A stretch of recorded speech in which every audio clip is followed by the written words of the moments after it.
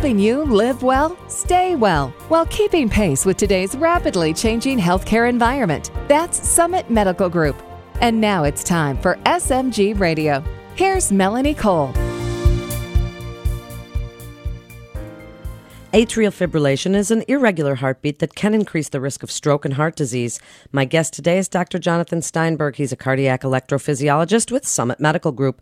Welcome to the show, Dr. Steinberg. Just give us a little working definition for the listeners of what atrial fibrillation, or AFib, is.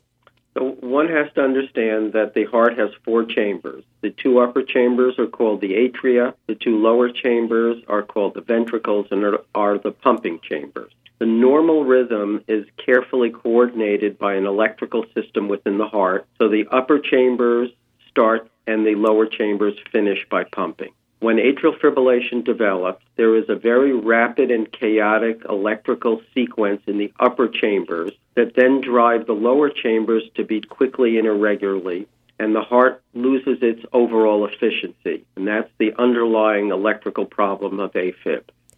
So people have heard the words catheter ablation, and we've talked about treatments on our shows before, but tell us about catheter ablation and what is this treatment for atrial fibrillation?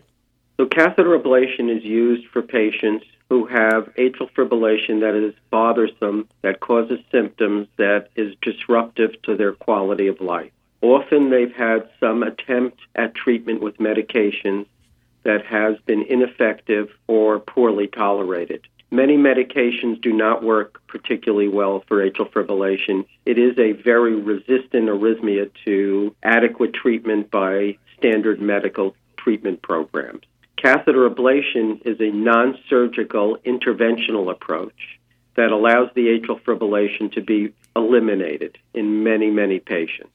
It is accomplished by placing catheters or thin wires that are advanced up through the veins in the lower part of the body and then into the heart. And once inside the heart, certain regions of the heart are either frozen or cauterized so that atrial fibrillation can no longer be triggered. So you're literally cutting off this electrical conduction that goes on that makes this irregular arrhythmia or the irregular heartbeat. How does that work? If it's cauterized, are you creating scar tissue in there? What happens?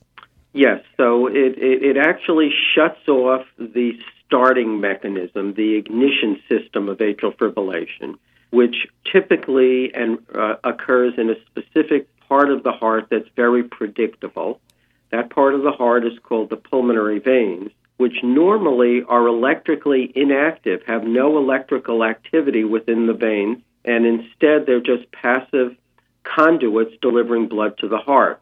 But when atrial fibrillation develops, those veins become electrically active, independent of the heart's electrical system, so that they initiate or trigger atrial fibrillation. So we want to squash those areas so they stop firing.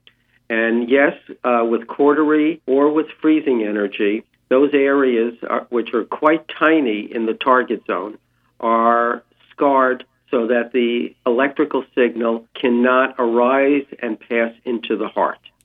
So it's basically like putting cones or blockage in that electrical conduction, as people might think of electricity traveling down a wire. You're just sort of stopping it in its tracks so it cannot continue on. How well does this work?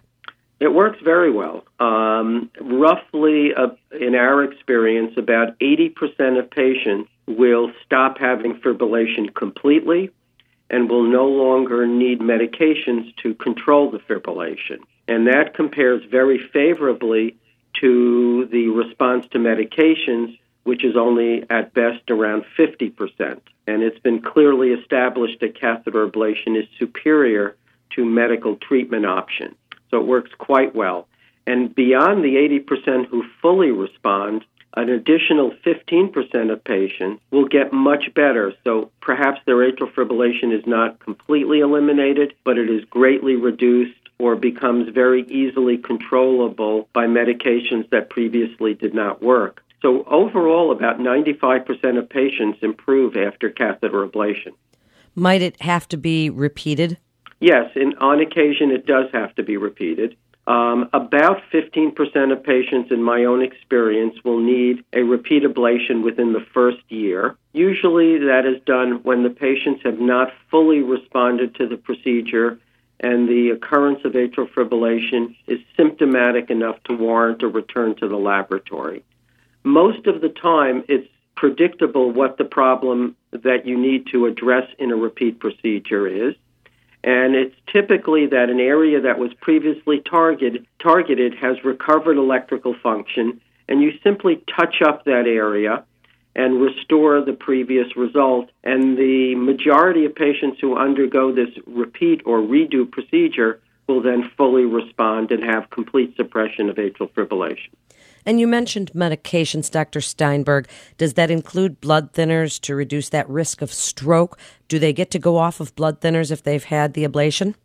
That's a complicated question. So the answer is as follows. In patients who are at low risk of stroke based on typical risk scoring system, when they undergo ablation, we typically place them on an anticoagulant or blood thinner a little bit before and a month or two after the ablation. Once the ablation has healed and the patient's responding nicely, in these low-risk patients, we discontinue the anticoagulant therapy. On the other extreme are patients at very high risk of stroke. Perhaps they've had a prior stroke or they have multiple risk factors and are older.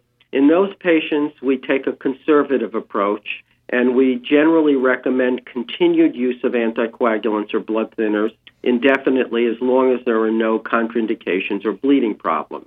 The rationale behind continuing it is that in some patients, even a long, long time after the ablation procedure, the atrial fibrillation may recur, and we prefer to have the patient protected rather than not against the risk of stroke.